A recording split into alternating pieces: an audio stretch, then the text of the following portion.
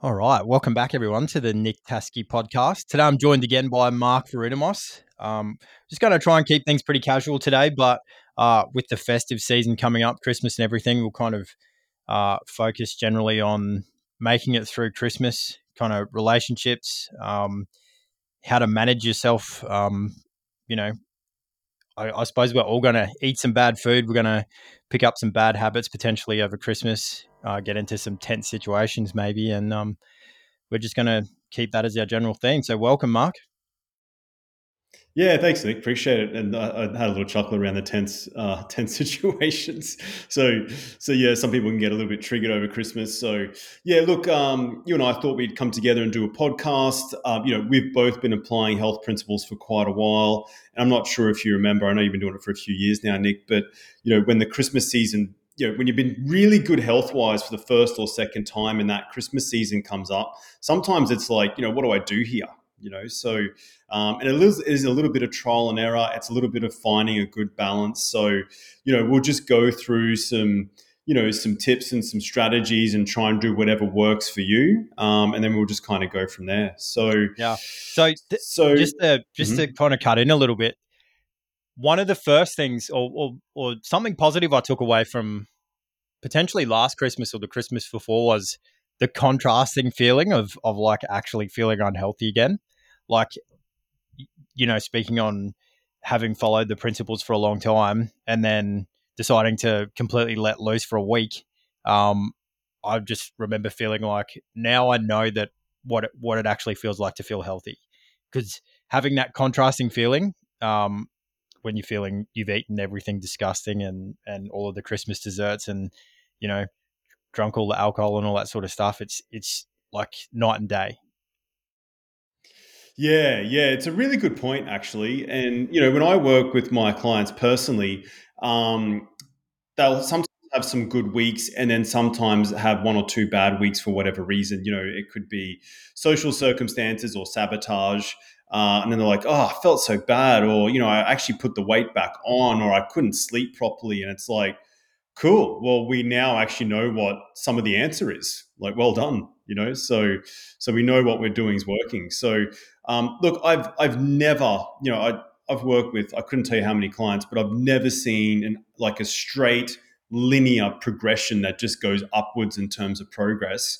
It's normally like a few steps forward, maybe one or two steps back. That's very, very common, and if not almost very normal. So the two steps back is like a nice reminder as to what to do better, in my view, and it's a good chance for reflection as to why it's happened, and then ideally you take stock and then you move forward again.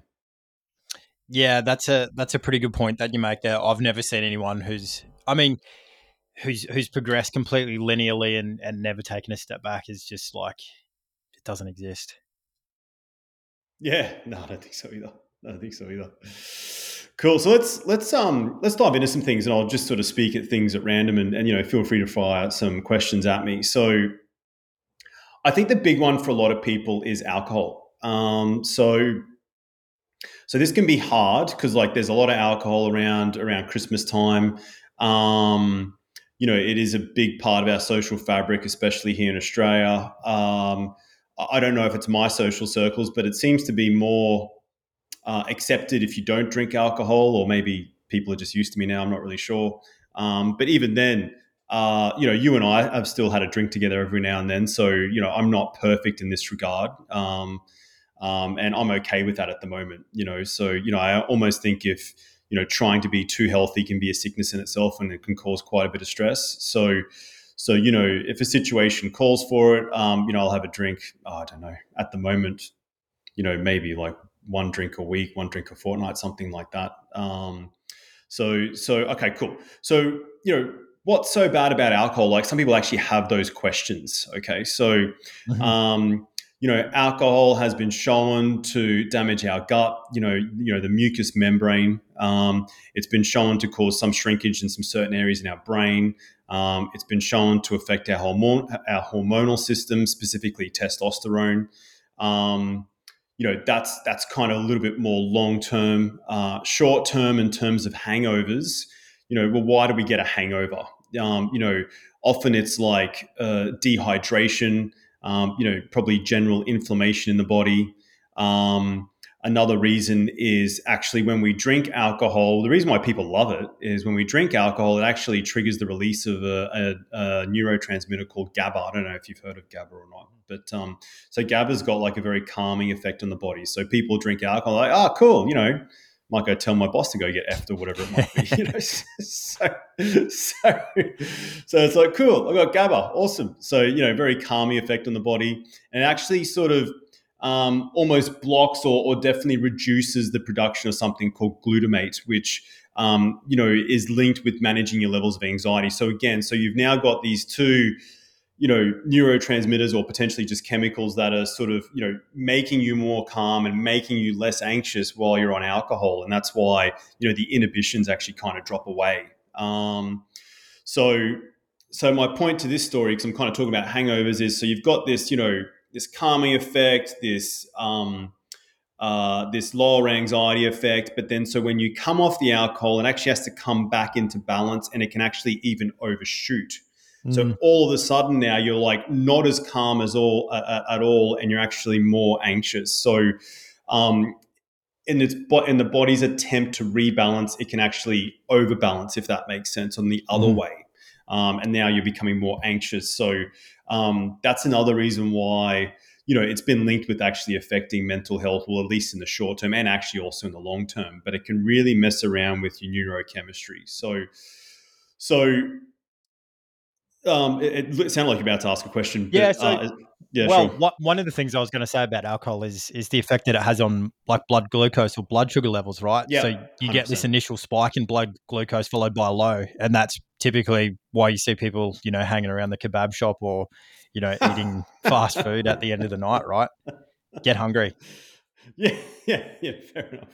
Yeah, I hadn't actually thought about that, but you're actually right.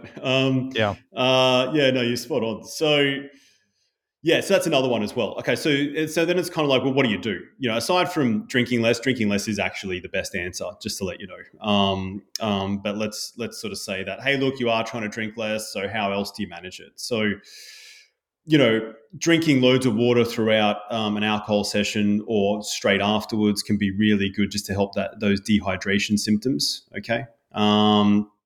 So drinking loads of water, and I'm sure most people have heard, eating with alcohol is also excellent. So that will just protect the membrane, the mucous membrane of the gut a little bit. Okay, so the alcohol won't directly go right through into the stomach. It'll just actually be a little bit protected.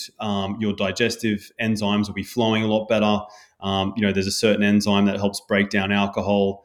That will help you process the alcohol. It actually helps you digest the alcohol better and a little bit slower as well. So, which to So your is there a point will particular actually, kind of food, Mark, that you would have people eat with alcohol? Like personally, I would think that foods that are higher in fat and protein are probably better to have with alcohol than something heavy in carbohydrate. yeah, look, that's generally what I recommend and lean towards. Mainly because, as you mentioned, around blood sugar levels, that can actually help just stabilize the blood sugar levels quite a lot. So, especially fat, like high quality fat, can just really help slow it down and stabilize it. But you and I have spoken offline, and we might even go into it, here around the importance of genetics as well, and just individuals. So, you know, some individuals just might feel better on the carbohydrates, but yeah, I think as a general rule of thumb, if you're experimenting with this for the first time, high protein and fat's probably a better way to go. Yeah.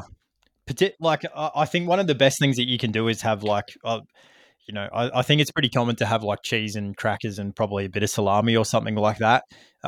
If it was me, I would probably try and aim for the more of the cheese and salami and steer a little bit clear of the crackers if you can.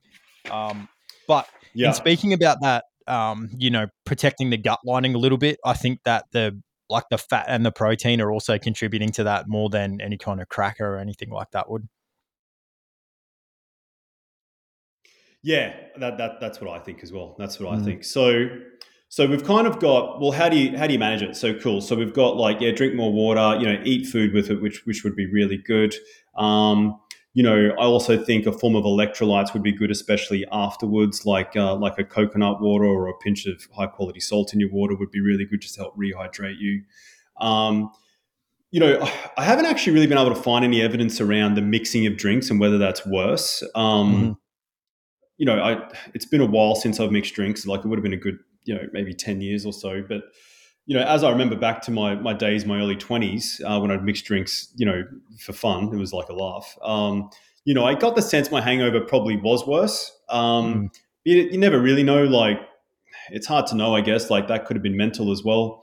I was drinking soft drink with alcohol at the same time as well. So yeah, it's hard to know. So I haven't actually found any evidence around that, to be honest, and I'm open to seeing it if it is there. But then it's like, well, what about some other alcohols? What's better, beer or wine or spirits or anything like, or things like that. So I certainly think, if you've got a gluten sensitivity, you should probably be careful having beers and look for gluten-free beers, like beers on a rice base would be really good.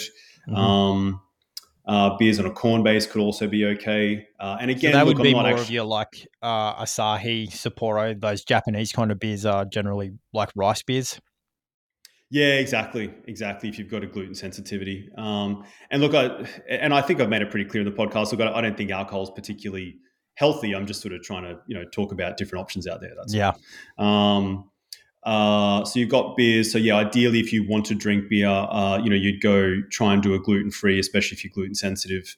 Um, the wines, if you can, trying to do like more the organic wines can be quite good, especially the commercial wines. They have a lot of different additives in there. So, where you can, try and do an organic wine. If you go into a party and you're taking a bottle of wine, a few extra bucks, you can actually buy an organic one because, grapes are actually quite highly sprayed. And then you've got your spirits. So the spirits, there's this theory that the clearer spirits will lead to less hangovers, and there is actually a bit of research behind that. So the clearer spirits will have less or lead to less what they call congeners in the body, and congeners have been linked with more severe hangovers. Um, so yeah, if you wanted to drink spirits, probably the clearer ones are better. Specifically, vodka and gin have been linked with sort of less congener production in the body. Okay.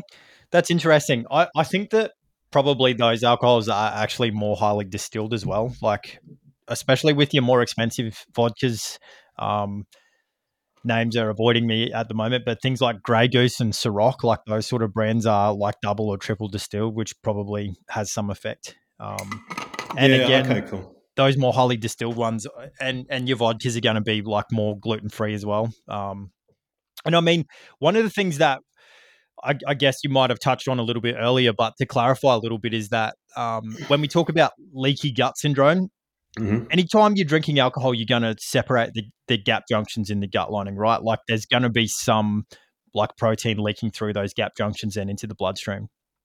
Yeah, there's definitely research about alcohol affecting the gut. Oh, you've put me on the spot. As it specifically linked with intestinal permeability or leaky gut, I'm sure you could find research on that. I'm I've only fairly read sure sort of, there's some pretty strong evidence yeah, that I've read broad research on the fact that it just causes inflammation in the gut, which does actually generally lead to leaky gut. And the research is still up and coming on the whole leaky gut thing because it was kind of considered pseudoscience, just a while ago. So I think it's becoming more accepted now. yeah, and I think the other thing again in my mind, any kind of food that you're eating when you're drinking alcohol, you're more likely to develop an intolerance to. Um, so if you've Oh got yeah, that, wow, I hadn't thought of that. well, Cool. yeah, well, if I think in my mind, if you've got that intestinal permeability, and then those particles, those proteins are leaking through into the bloodstream or through the blood-brain barrier, you're more likely to develop an intolerance to that food. Yeah, wow. I see your train of thought. Yeah, I hadn't actually even thought about that, to be honest with you. So yeah, no, that's really interesting. I have to give that some thought and see if there's anything out there on it. But yeah, okay, yeah, no, good point. The other thing that I've really noticed with alcohol for me is that it has a real kind of cortisol elevation effect. Like One of the things that I've noticed in myself is that it sounds kind of counterintuitive, but um, it's actually has like a stimulating effect. And I Mhm. think a lot of people have probably had the experience of, if you're having a big night out, you can stay awake until the early hours of the morning. Whereas if you weren't drinking, you'd probably be more likely to go to sleep. So I think there's probably something to that as well. Yeah, it has been linked with higher production of cortisol for sure. Alcohol. I get the sense that it would probably even be there a little bit the next day as well in that hangover phase, even though you might be tired. But if it's a stress on the body, then yeah, that can trigger the adrenals to release cortisol. So yeah, I think that's perfectly reasonable. Yeah, and it has Yeah, been linked with it, I like I think said. you also touched on this before, and you said alcohol is probably not the best choice of things to have, and I guess the caveat to this conversation would be, you know, you to like you said even before, like there's potentially disease in trying to be ultra healthy, and the other side to that is, we want to prepare people for the occasion where you're just going to be in situations where you're going to want to have a drink or you're going to want to eat some bad food, and that's okay. Yeah, look, it happens. Everyone, in my view, has got this different level of what suits them individually. And it can vary on a number of factors, like how sensitive their body is. Could be a really good example. If their body's really sensitive, then they just can't do it. Like the same as someone who's celiac, they just or severe celiac, they just can't tolerate any gluten at all. So it's really dependent, I think, on how sensitive the person's body is, how healthy they want to be, how good of results they want to have. So it's a tricky one, and it's a constant evolving process. So I remember when I first got in this train, this health train, back in 2010, after I read How to Eat, Move, and Be Healthy by Paul Chek. There was like some holidays where I could feel myself stressing out, so it was like, oh, do I do this? Do I do that? All right, we're all going out for pizza. What do I do here? So, Mhm. it can be a little bit stressful. And even now, while my compliance is, extremely high, I still falter every now and then. But to have that social benefit, that's just the trade off, and it's a really individual choice. Yeah, I remember thinking, like, when I started eating mostly organic food and going to places and thinking like, oh, what if it's not organic? And I'm at the point now where I'm like, the advantage of having that social interaction and just, relaxing at the time and just enjoying like the company and the food. It's not to say that I don't try and opt for like grass fed steak over grain Hmm. fed, or Hmm. that I completely relax all my rules, but I don't let myself stress to the point where everything has to be perfect. Yeah, yeah, and look, I think if you've got a social circle that's not encouraging of that, like you're not encouraging of your health goals, then you may have to reconsider, how often you are with this social circle, or who you want to hang out with. So you may not find anyone as strict as what you want to be, but hopefully your family and friends are fairly supportive of what you want to do. Yeah, completely. And that's a really important point you make. I think for a lot of us, I mean, we could go down multiple different rabbit holes with this one, but um, I don't know if Brisbane's like a particularly great place for access to really healthy food. Like when you go to a place like Sydney, you've got these restaurants like Rough and Bear, and these places Hmm. with more access to organic foods and really high Right. quality foods, where it's a little bit more difficult to find those sort of places in Brisbane. Is that been your experience? Yes, I used to live in Sydney, so they were pretty advanced, Mm. and they have cafes that have a lot of organic food. I don't know that many places in Brisbane that do, if I'm to be completely honest. But I eat out maybe twice a week, three times a week, and then have the rest of my meals home cooked. All organic. That ratio for me is okay. Like I Yeah, can I I can live with agree. that. So yeah, no, it's not too bad. I think Brisbane's grown a lot actually the last few years. Yeah, and eventually, the more support people give, and the more people change. I think people are gradually changing their buying habits, and the more that happens, the more of those sort of or access to those sorts of foods and those restaurants and facilities will open up. Yeah, yeah, exactly. The demand will increase. Yeah. So let's okay, cool. So we sort of spoke about alcohol around that Christmas period, which I think is a pretty important one, and then just staying well hydrated in and around those times. But and we're sort of talking about foods. Maybe we talk about sort of nutrition strategies leading into Christmas as an example. So I think it's going to be hard to be organic over Christmas if you're going to family and friends and that kind of stuff. Like I think that can be quite difficult unless you lead the charge with bringing food.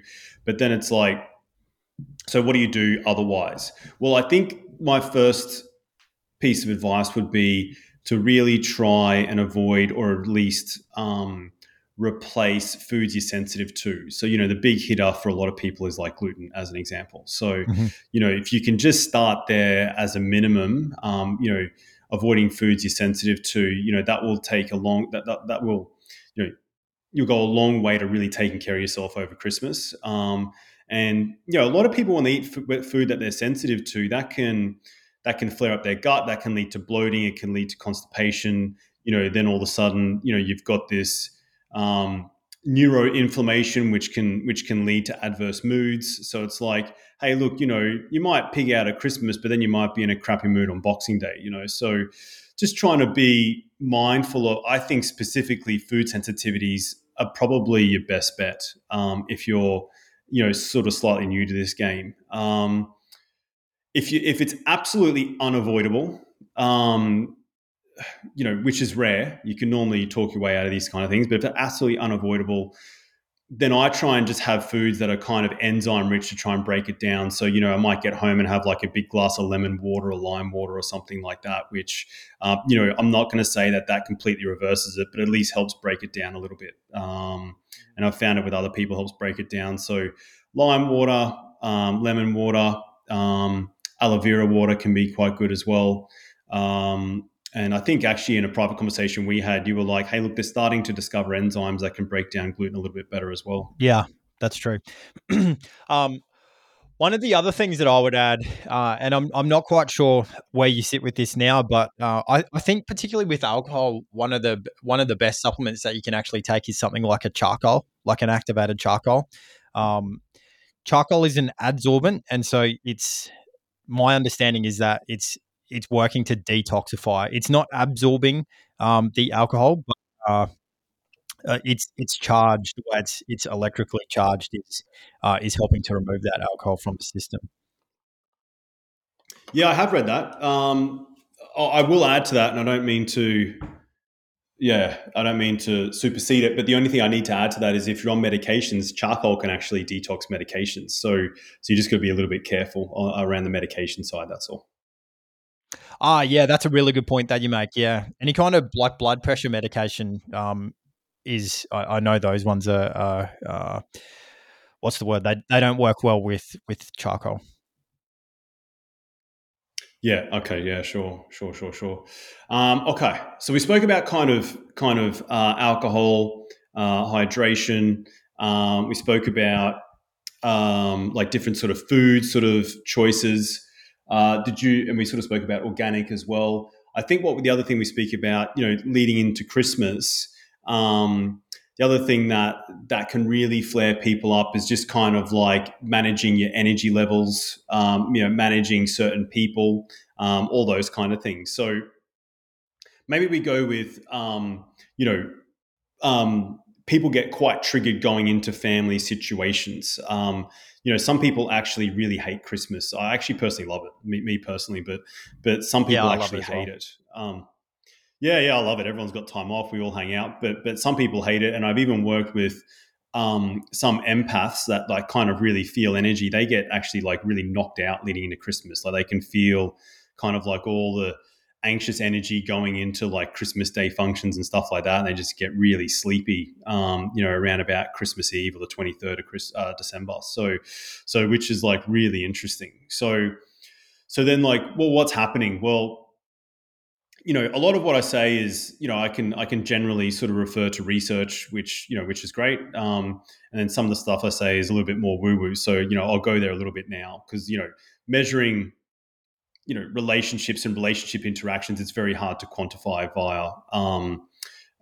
via research. So if you read books that where people are a little bit more clairvoyant by nature, there's an excellent book called The Survival of the Soul by Lisa Williams. So she's a psychic medium, and she talks about we're all part of you and your family may be part of a soul cluster. So you're actually kind of almost meant to come together to learn from each other, which is really, really interesting. So then we're almost supposed to get triggered by family and be challenged by family in different ways. So let me put this in like a little bit of a practical sense. So let's just say you go to family functions over Christmas or Christmas Day, and you get quite triggered that everyone's talking about how well they did financially and you didn't do well that financially that year. That can be quite triggering. And it's like, cool, well, you got a choice. You can either hate on your family or you can make a choice to actually improve your financial situation, if Mm-hmm. that's actually what's triggering you. If you don't care about your financial situation, then it shouldn't actually really trigger you, quite frankly. So it's like, if you're getting triggered by these things, have a look at what it is and what you may actually potentially need to change. If you're triggered by, I gave you one example there, if you're triggered by people talking about their work passionately and really living their purpose, and you're working in a job that you don't like, if that's triggering you, you actually now have a really clear sign of what you may need to change. So, Mm-hmm. another one can be, when family have got, they've got lots of babies and, you really want to have babies and you're getting triggered by that. Cool. That's another change you may need to make. So the triggers, in my view, can actually show us where change needs to be made. On the flip side to that, doesn't mean you tolerate, abuse or abusive relationships. That there's this balance between trigger and setting good boundaries. So, if people aren't going to treat you well, then that's a decision you have to make. Of, well, I'm just not going to deal with you. Other examples, like if you're dealing with a highly emotional family member. I don't know if you've ever, we've both studied through the Czech Institute. There's one of their readings, one of 1,000 books Paul spits out is a book called Nonviolent Communication by, I think it's Wayland Myers. A very, very short book, only about probably 50 to 80 pages, something like that. And he talks there about, hey, look, if you wanted to communicate nonviolently, you just talk about your needs. You can talk about how you feel when there's like quite a fiery situation, and then people can potentially lean into a little bit more empathy when that happens. Yeah. So rather than saying something like, you did this to me, saying, when this happened, I felt this way. Yeah, exactly. Yeah, exactly. So you can just explain a little bit more, like where you're coming from, as opposed to you're the bastard and you did this and you did that. So How would you tell if that someone was intentionally trying to trigger you versus just you being triggered because you know, like the financial situation or something like that? You know what I mean? Yeah, look, it's a really good question. I don't know if I've got a straight answer other than with experience and awareness and time.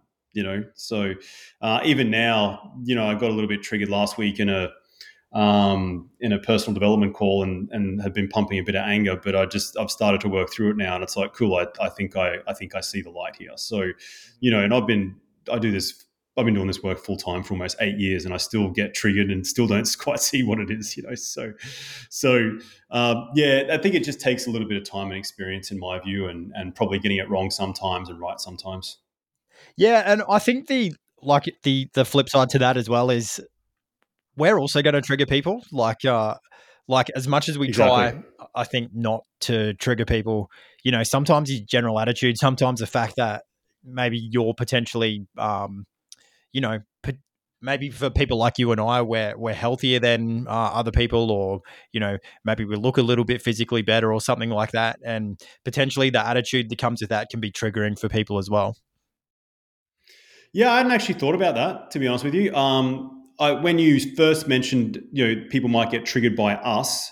I was probably considering more in terms of social media posts, sharing certain health opinions. So it's Mhm. like you can't avoid triggering people. But I actually hadn't thought of that in terms of like health status. If someone else is kind of suffering a little bit, yeah. Yeah, I know one of the things that I found myself doing when I discovered the check stuff was trying to share it with everyone, and I had, certain people who were just like, "We're not interested in that, and we never will be." And it's kind of like, you're so excited about something because you think you've found, you're the bearer of the light and you've got the answer, and you're kind of like drunk on this idea, and then it's kind of, you know understandably triggering for people who just aren't interested. Yeah, I think when you specifically when you learn something new and you feel as though you've got a pretty good handle on it, like I feel a lot of people want to share that, which is perfectly fine, and then they'll start sharing it. It probably won't connect with a lot of people because you're kind of doing it more for your ego as opposed to Mhm. kind of potentially coming from this real place of wanting to help, and you don't actually really know how to deliver the information either. Well, I didn't anyway. Just really wanted to help and yeah, and but if anything, you start to build a wall. So um, yeah, and then I think over time, it's kind of like I think you get a better read for people of what information to deliver as well. It's almost like a new finance graduate or a new law graduate. They kind of they can go into a new job and think they know everything, Mhm. but actually they really know nothing. So I'm not sure about you, but I used to actually think I knew a lot more than I Yeah. than I used to. So um, so yeah, I think there's a few things happening there. I think it's kind of like you're really excited to share. You really want to help people, but there's also maybe a little bit of ignorance as to, hey, look, maybe I don't know everything either, but even though you're Mhm. still sharing it. So Yeah, yeah, but no, one of that's a the good things point. I that hadn't I thought started about that. to incorporate was, sharing when asked. If someone wants my opinion on something, about what I think I have a degree of expertise in, then I'm happy to share. But um, otherwise, I kind of, just from that experience, tend to keep my thoughts to myself. Unless it's with someone like you, who we're always chatting about this sort of stuff anyway. So have a mutual interest. Yeah, yeah, yeah. And I think with health, one of the best things you can do is just lead by example. Yeah, That completely. Actions speak far louder than words, right? Yeah, with health specifically, it's just leading by example, and then people may ask questions, and it's literally the best form of credibility you can have. If you're talking about health and you are healthy, that for me is all forms of credibility. Completely. What are and I don't mean to put you on the spot with this one, but what are some things that potentially people could bring to Christmas or prepare for Christmas that would make things, as far as food or as far as drinks go? We might have covered most of this, but are there things that you would potentially specifically bring to like a Christmas lunch or a Christmas dinner that might make things a little bit healthier? Yeah, I mean, I think people are more conscious about it now. I mentioned before, like you can do like a fruit jug of water with coconut water in there if you wanted to. That could be a really good, like, sweet tasting kind of drink. Water with mint, water with berries, water with coconut water. All those kind of things can be awesome. Hmm. You can do fruit sorbets, which are really, really good. You can do fruit in general, which are really, really good. Any animal food or well sourced animal food is great. I think vegetables are generally pretty good and suit most people.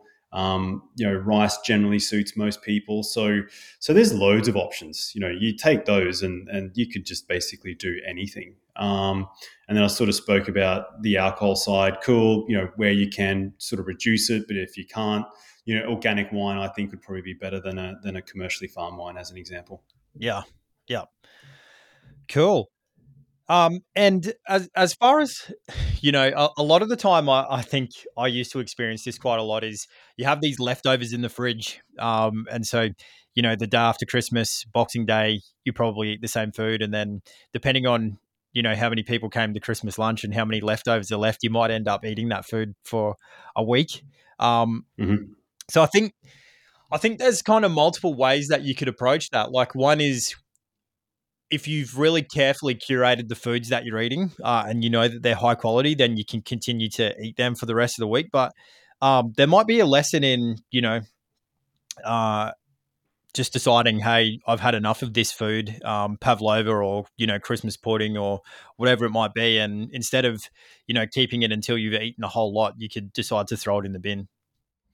Yeah, look, it's interesting. I haven't checked this website for a while, but I did a few years ago called nutritionaustralia.org. And they had some stats there that were like, the average person puts on anywhere between 0.8 to 1.5 kilograms over Christmas. And there could be a number of reasons for that. There could be cool overeating, eating processed foods, eating food you're sensitive to, like all those kind of things to lead to weight gain. So, weight gain definitely is a thing over Christmas. It just depends how serious you want to take that, I guess. And like I said, probably starting with avoiding your food sensitivities are probably the best bet. One of the other tips that I would potentially have for myself, and I don't know how you approach this, but um, carbohydrates after exercise, in my opinion, are the best times to have carbohydrates, either just before or just after. And so, if you're going to have like a really heavy Christmas lunch, or you're going to have that Christmas pudding, then potentially do like a weight or a resistance training workout, as close to lunch or dinner as you can. Yeah, yeah. So yeah, what's been shown when you exercise is the glycogen levels in and around your muscles start to deplete. So if you have some glycogen soon afterwards, that will help replenish the muscles a little bit. So you could do it that way. So if you sort of just kept your general exercise routine up throughout Christmas, that could actually really help as well. Mhm. If there was a list of foods that you would avoid at all costs, or that you would particularly prioritize uh, avoiding, uh, maybe seed oils, maybe something like a pavlova, or I see things like body shapes and that sort of stuff going around. Like, what sort of foods would you really uh, be going out of your way to avoid? Yeah, look, this is quite an individual question. Mm, I'll ask you the same question, and then I'll give an answer for me, the general public, and then I'm actually interested in your answer. mm, For me personally, I generally just don't handle gluten that well, unfortunately. Because I yep. actually really used to love the taste of bread. So that for me is like I just can't do it. So gluten I can't do. I can't really do dairy outside of ghee. Ghee I can eat that all day, but everything else I can't really do. Um, and I find and then in general for people, so you got gluten, dairy. I think is actually quite individual. Some people can actually handle it okay, seem to handle it okay. And then you've just got processed foods in general, so your processed sugars and soft drinks and stuff. So you know kombucha is very available these days, and that can be a good alternative to soft drink. Even Mhm. though I don't think it's I don't think it's necessarily like a 10 out of 10 health wise, but I think it's still up there. So, I think there's probably still a few questions around it. So yeah, you can do like a kombucha instead of soft drink. And like I said, I think for the general public, gluten, consider dairy if you think you're sensitive to it, and then just processed foods.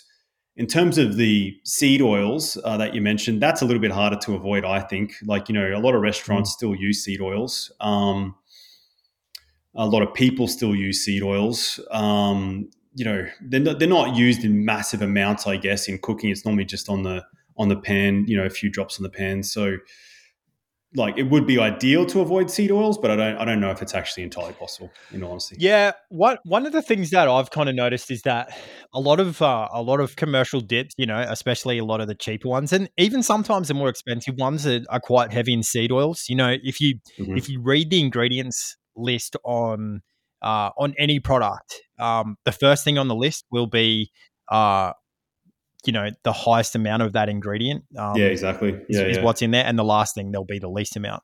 Um, Hmm. and so, yeah, personally, I would probably try to avoid eating things like dips, especially the cheaper ones. Hmm. Um, Okay.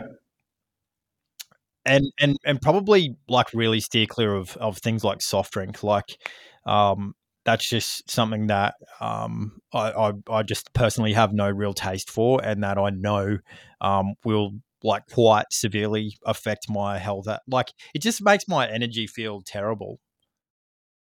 Yeah. Okay. Sure. Yeah. Look, and people like that bubbly kind of flavor. So then it's like, well, what do you do? So I mentioned kombucha and soda water. I haven't mentioned soda water, but soda water is another option. Mm, Even then, I don't recommend that people live on that stuff. I think there's still some questions. I think it still creates little gas pockets. At a guess, it would probably create little gas pockets in the digestive system. So I don't think, like I said, it's a 10 out of 10, but it's miles better than the soft drink that you mentioned. So I've looked at the labels pretty closely around soft drink, and if I remember this correctly, so uh, you, I think it's 600 mils of soft drink is it's around about um, it could be around about 16 teaspoons of sugar. I want to make sure mm, that's correct though. I don't entirely know, but basically what you do is you go to the back of the label of a soft drink. You look at the grams of sugar and you divide that by four. So if there's 16 grams of sugar, then you divide that by four. That would be four. That would be 4 teaspoons of sugar in that soft drink. mhm. And soft drinks easily have that. I just can't quite remember the figures at the top of my head, but they easily have.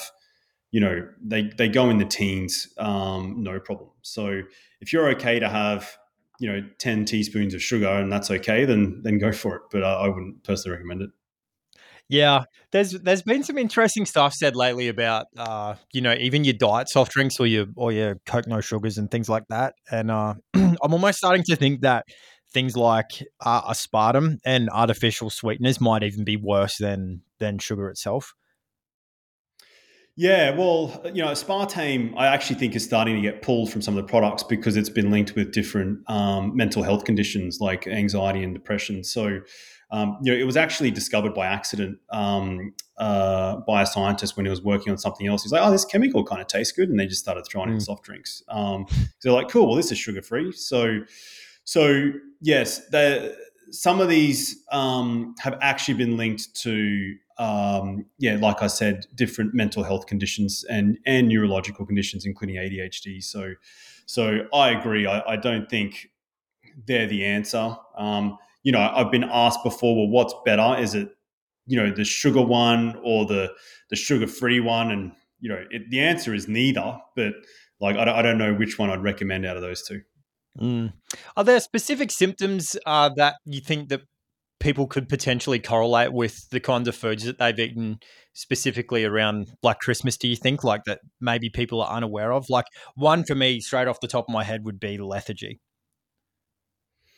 Yeah, certainly. So I personally, it's actually quite a fallacy. People are like, oh, I just had lunch and I'm feeling tired, which is normal, right? Because I'm digesting. And it's like, no, that's not normal at all. Like, if you're feeling tired after a meal, the quality of the meal is not there, or the specific mix of carbohydrate, protein, fat is probably not suited to your body type. So Mhm. it's either the quality or it's the macronutrient mix is off. You shouldn't really feel tired after a meal at all. You should Or actually the even feel a amount, bit of a right? curve of energy. Yeah, I mean the amounts uh, that can definitely lead to a bit of lethargy in my view. Mm, It's the amount is a different conversation because it's kind of like have you been under eating all day then all of a sudden just eating a massive meal, and it can also actually be a mental emotional thing as well. So the amount is a tricky one. mm. One of the things I commonly notice in people who are, you know, eating with food intolerances or are eating low quality foods pretty often is that they'll start to drink more caffeine or they'll start to look for energy rich foods. So you start to feel a little bit tired. You have a cup of coffee after lunch, or you have, an espresso. Maybe you decide that, you just really like craving or fiending for a soft drink. Those sort of Mm. things for me are really good signs that what you've eaten isn't agreeing with you. Yeah. Look. Coffee. Having worked with people for quite a while, coffee is one of the hardest things to take away from people. It's Mm. highly addictive, as it is by nature. It provides energy. It actually triggers a cortisol release, so it gets you that energy. And people are like, "Well, do I actually really have to come off it? I just love the taste." I my personal view is that if you're dependent on coffee, then you may have to consider coming off it, which is hard to do in itself, because it's I've like done it a few you're times. dependent. What's that? Sorry. I've done it a few times. I've got personal experience with it.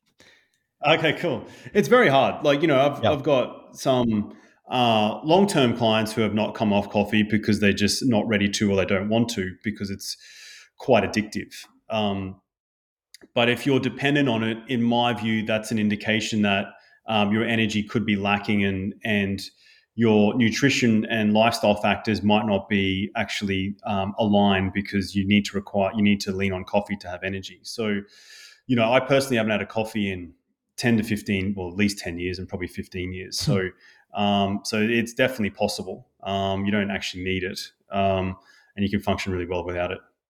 Yeah, I've got to say, I really love coffee, but I come off it periodically.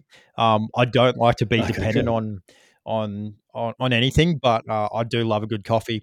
The other thing that I'll say is that I remember hearing a statistic, and it was something like it was either 40 or 50, I believe, percent of visits to doctors are because of low energy.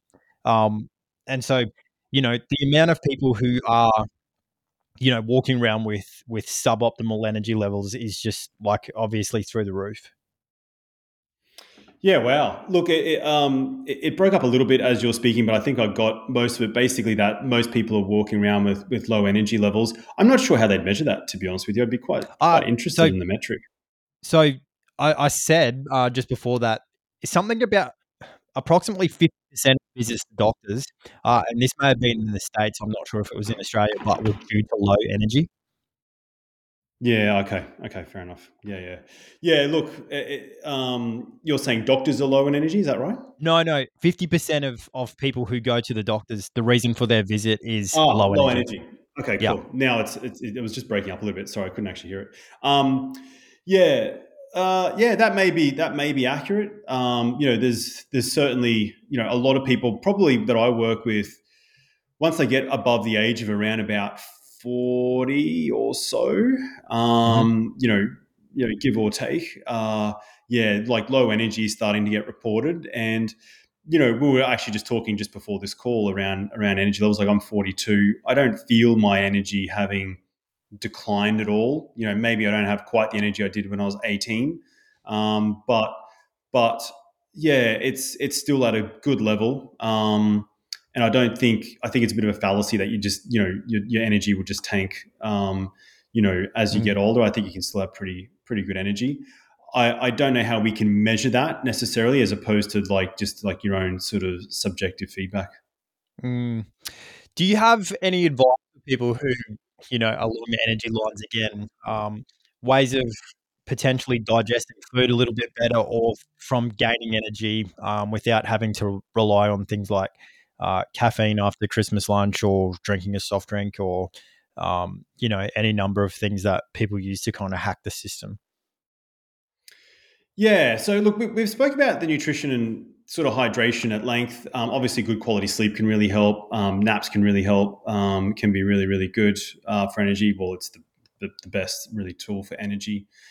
Um, Taking time out can be really good. We had. I actually really enjoyed the little debate we had or conversation around sort of cold water and sauna therapies. Cold water has been linked with increasing energy. I think we both brought up some good points where I think my concern is, yeah, it's just proceed with caution, basically. And I think you kind of, and I think you kind of agree with that. And you brought up a Yeah, really completely. good point. You brought up a really good point around because I was like, hey, look, there are some reported side effects to this cold water therapy, and then you're like, well, maybe it's a genetic thing. And I thought, yeah, actually, it potentially is. So we've both. I think you've read bit of Weston A. Price's work at a Hmm. guess. So his book, Nutrition and Physical Degeneration, is excellent, quite in depth, but excellent. And after we had that conversation, I actually kind of thought, if inland Aboriginals started doing cold water therapy in the middle of summer, would their bodies actually be able to handle that well? Or they started doing it in the middle of winter, would their bodies actually handle it that well? Like, they were Mm. the photos I saw, they were very, slim but still well built. Hmm. So, is that actually suited to their genetics, as an example? Or when he was in Africa, I think specifically he was in Kenya, hanging out with the Maasai. So, are those body types suited to cold water therapies, compared to the Scandinavian, Alaskan types? Um, so kind of got off track there a little bit, but in terms of energy perks, cold water can do it, but proceeding with caution. So maybe just a cold shower is fine. You don't necessarily need to freeze your butt off in a cold pool with ice. And everyone's different with that. So certainly, if the elderly, I think should definitely proceed with caution. People that are a lot more athletic and have built up a tolerance to the cold, they can definitely do it more often, in my view. But yeah, jumping in cold water has been shown to increase your cortisol levels, which can give you some good energy. I don't know. Did you want to add anything to that on the cold water side? Um, no, not specifically. I think I enjoyed that debate as well, and I think you brought up some good points. I will say the other thing that's pretty common at Christmas, I think, is going to the beach. So, I mean, that's probably one of the ways that, or one of the benefits of having Christmas in Australia in the middle of summer is that you've got a great opportunity to go and do some immersion in water and get grounded and get some salt water and all that sort of stuff. Yeah, I mean, to touch on that and to bring it back to some of the things we spoke about. So, there was actually a bit of research to show that when you drink alcohol, your skin actually becomes more sensitive to sun. So you're actually more Mm. likely to potentially get sunburnt when you're drinking alcohol. And I don't know the exact mechanism of action, but there's a bit of research around that. So it's like, cool. So you sort of watch the alcohol intake in and around the sun. Um, there's also a bit of research out there to show if you wear sunglasses, it can actually shut off some of your melanin production, and as a result, you can't actually take as much sun. So, because if you're wearing sunglasses, part of your body actually thinks it's dark, so there's no need to have that protection. Um, I think also being well hydrated, so your skin's well hydrated, so you can absorb lots of sun. And then having good quality skin comes down to good quality nutrition. Now, I personally think that probably requires, for most people, some good quality fats. So, where they can just really absorb that sun quite well. And we've both, you referred me to the book called Deep Nutrition, which I read by, I Catherine can't remember the Shanahan. lady. Catherine, yeah, that's her name. Yeah. Cool. So she spoke about how important it was to have good quality collagen in and amongst the skin to help you really absorb that sun, and she saw no problem with getting sun if you had that. So sun exposure. There's actually been some more research about it lately, how beneficial it is. I don't know about you in growing up in Bundaberg, but in Brisbane 30 years ago, the slip slop slap commercials were hammered everywhere. Hmm. And now it's like, I don't know, I personally haven't used sunscreen in about 15 years. I just manage my time in the sun. So if I start to Yeah. feel burn, it's like, cool, we'll go under an umbrella or go under a tree. And, you can build a tolerance for it over time. And like I said, the, levels of hydration, high quality nutrition can see you actually tolerate sun a lot better. So, what's it been linked with? Been linked with loads of benefits now. Mm. I don't know where to start. So, better hormonal profile, better support for your immune system in terms of vitamin D. Um, it's actually even been linked with improving addictions, I think, in animals, if I remember correctly. So, Hmm. because vitamin D actually in the sun actually is quite addictive. So, you can actually have that addictive, part of you met instead of going and, doing other unhealthy addictions. Mm. I believe that Dr. Jack Cruz would also tie that to potentially blue light toxicity. And so Hmm. the level of dopamine is actually lower, and so potentially those people who are getting benefits from more sun exposure are boosting their levels of dopamine. Yes, I've read that for sure. Yeah, yeah, yeah. So no, it's a really good point. Yeah, does I know you follow Dr. Jack Cruz's work quite extensively. Does he have any views on infrared saunas? Because that's like a specific light, whereas sun would be like a full spectrum light. So Hmm. infrared saunas is obviously red light. Hmm. I don't know. Do you have a My view, or does my he? Yeah, my understanding of that he's quite in favour of them, but Okay. I think that he would say that full spectrum light is the best light. Hmm. Hmm. I think so as well. You don't want to mess with nature too much, and I actually heard they've now starting to do saunas with sort of trying to do that full spectrum light. So it'll be interesting to see what kind of trends come up.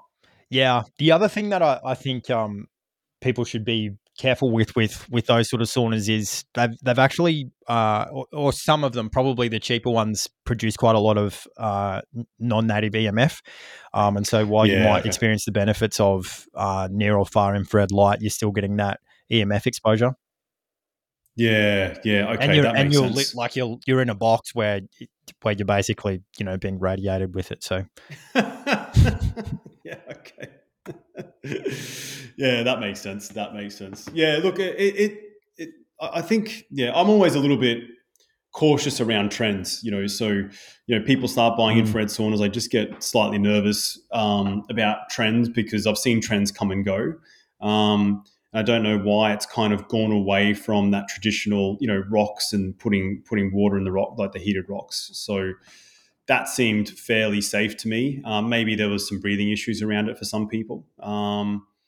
So yeah, we'll see where the sauna cold water therapy trend goes. But like I said, I've seen trends come and go. I personally think you just got to do whatever's right for you in the end, and yeah, do it in good balance. I think some of the benefits from infrared are that you can get a deeper sweat at a lower temperature because the infrared light is actually permeating the skin at a deeper level.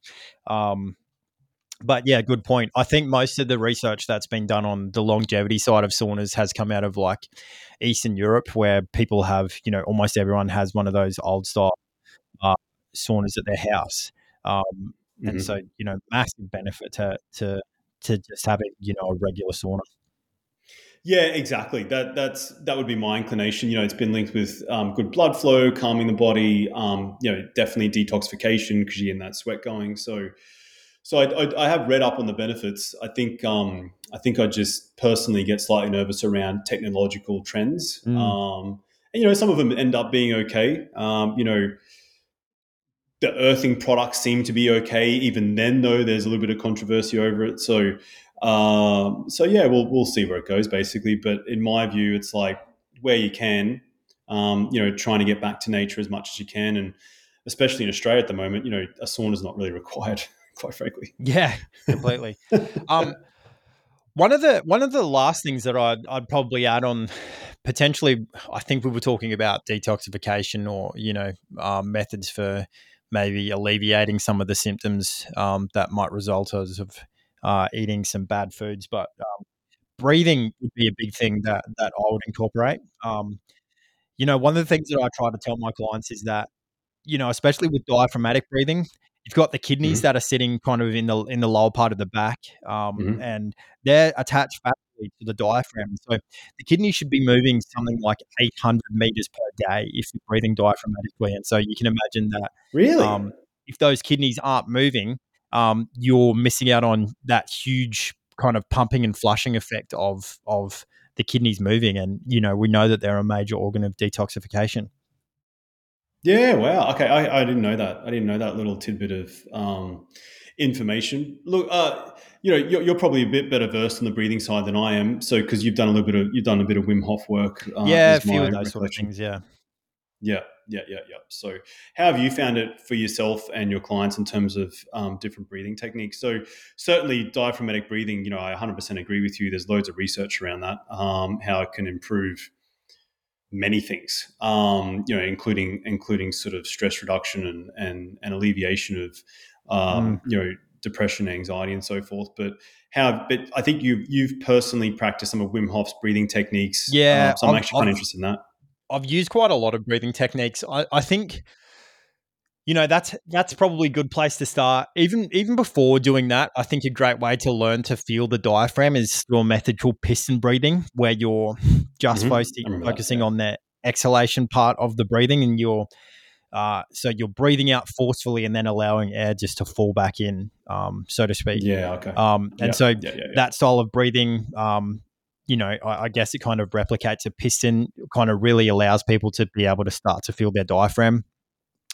Yeah. And I read somewhere the other day, and I remember hearing Paul Chek say this, is that if a supplement bottle had a pamphlet in it that explained how to breathe diaphragmatically for people, then the efficacy of that supplement would increase substantially.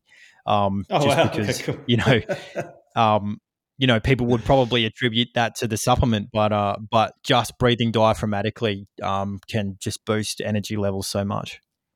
Yeah. Yeah. Wow. Yeah. Oh yeah. For sure. Yeah. Yeah. For sure. Was there anything else that you wanted to cover? No, I think that's about it. We said we'd chat for about an hour, so Yep. I think that's about it in terms of Christmas. But yeah, it's especially if people have just started on the health wagon, it can get a little bit tricky around Christmas time. A little bit of trial and error, like we said, it can sometimes be a few steps forward, a couple of steps back. That's very very normal. And yeah, I hope everyone. We also spoke about potential family triggers. Hopefully that was beneficial. I Mm. personally find it interesting. We spoke about some alcohol hydration strategies, and yeah, I just hope everyone has a good Christmas, safe Christmas, and comes back firing for the new year. Me too. Merry Cool, Christmas. man. I'll Thanks for speak to joining you. me, Mark.